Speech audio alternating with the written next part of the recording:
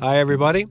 It's me, Louis, and you're listening to episode 60 of Unexpected English, your favorite English podcast.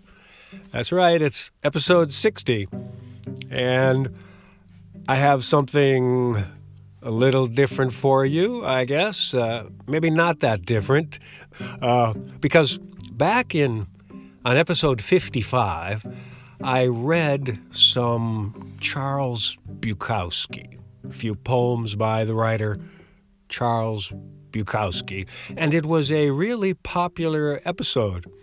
Now, I want to think it's because I did a great job. Yeah, because I did a great job.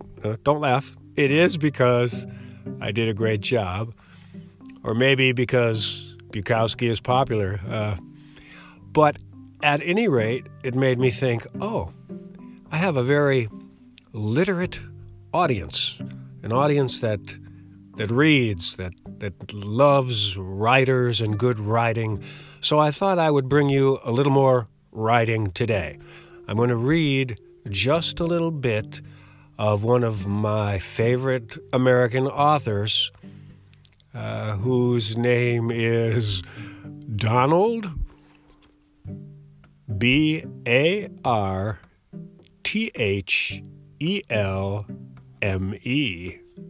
That's it. I'm spelling the name because it isn't really clear how you pronounce it. It's not clear to me.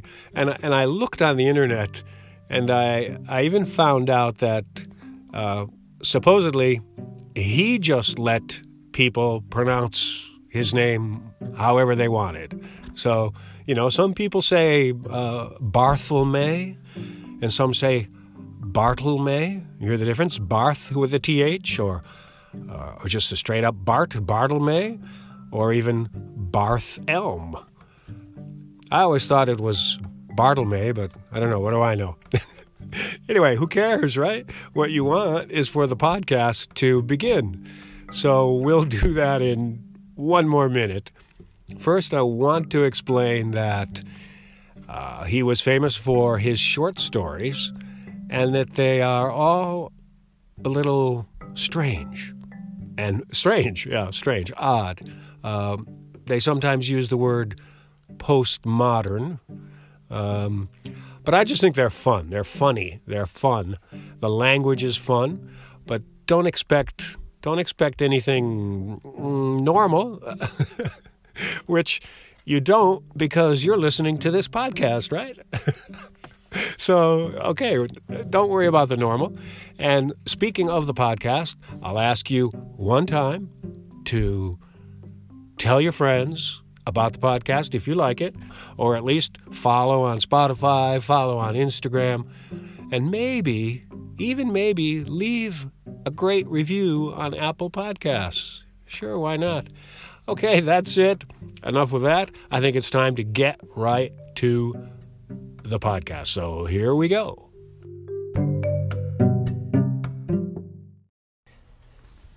My wife wants a dog.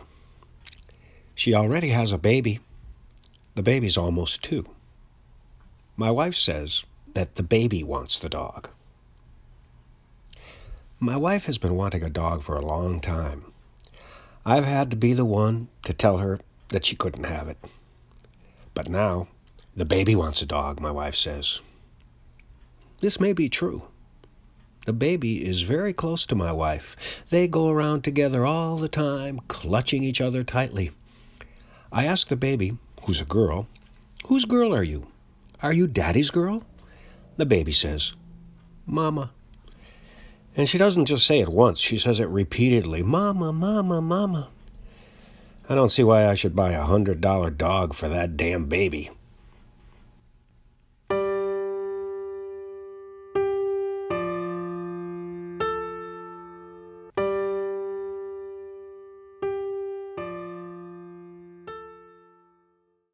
Our baby is a pretty fine baby.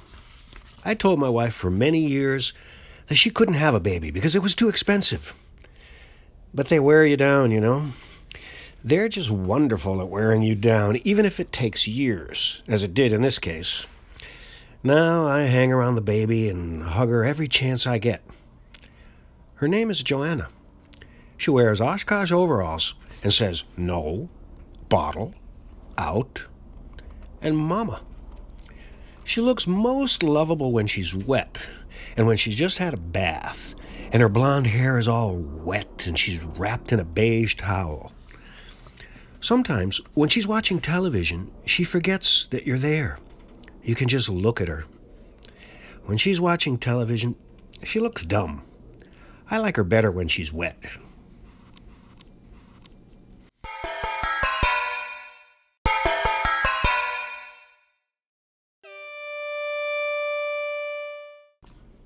This dog thing is getting to be a big issue. I said to my wife, well, you've got the baby. Do we have to have the damn dog too? The dog will probably bite somebody or get lost. I can see myself walking all over our subdivision asking people, have you seen this brown dog? What's his name? They'll say to me. And I'll stare at them coldly and say, Michael. That's what she wants to call it. Michael. That's a silly name for a dog. And I'll have to go looking for this possibly rabid animal and say to people, have you seen this brown dog? Michael? It's enough to make you think about divorce.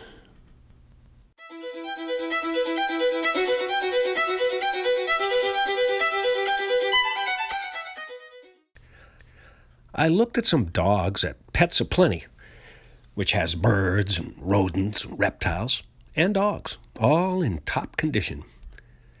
They showed me the Cairn Terriers. The Cairn Terriers ran about $2.95 per with their papers. I started to ask if they had any illegitimate children at lower prices, but I could see that it would be useless, and the woman already didn't like me. I could tell.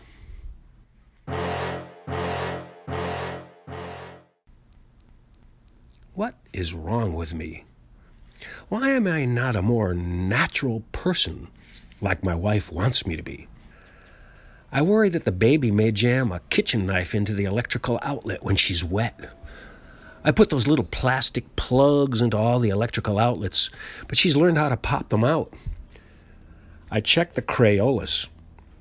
They've made Crayolas safe to eat. I called the head office in Pennsylvania. She can eat a whole box of Crayolas and nothing will happen to her.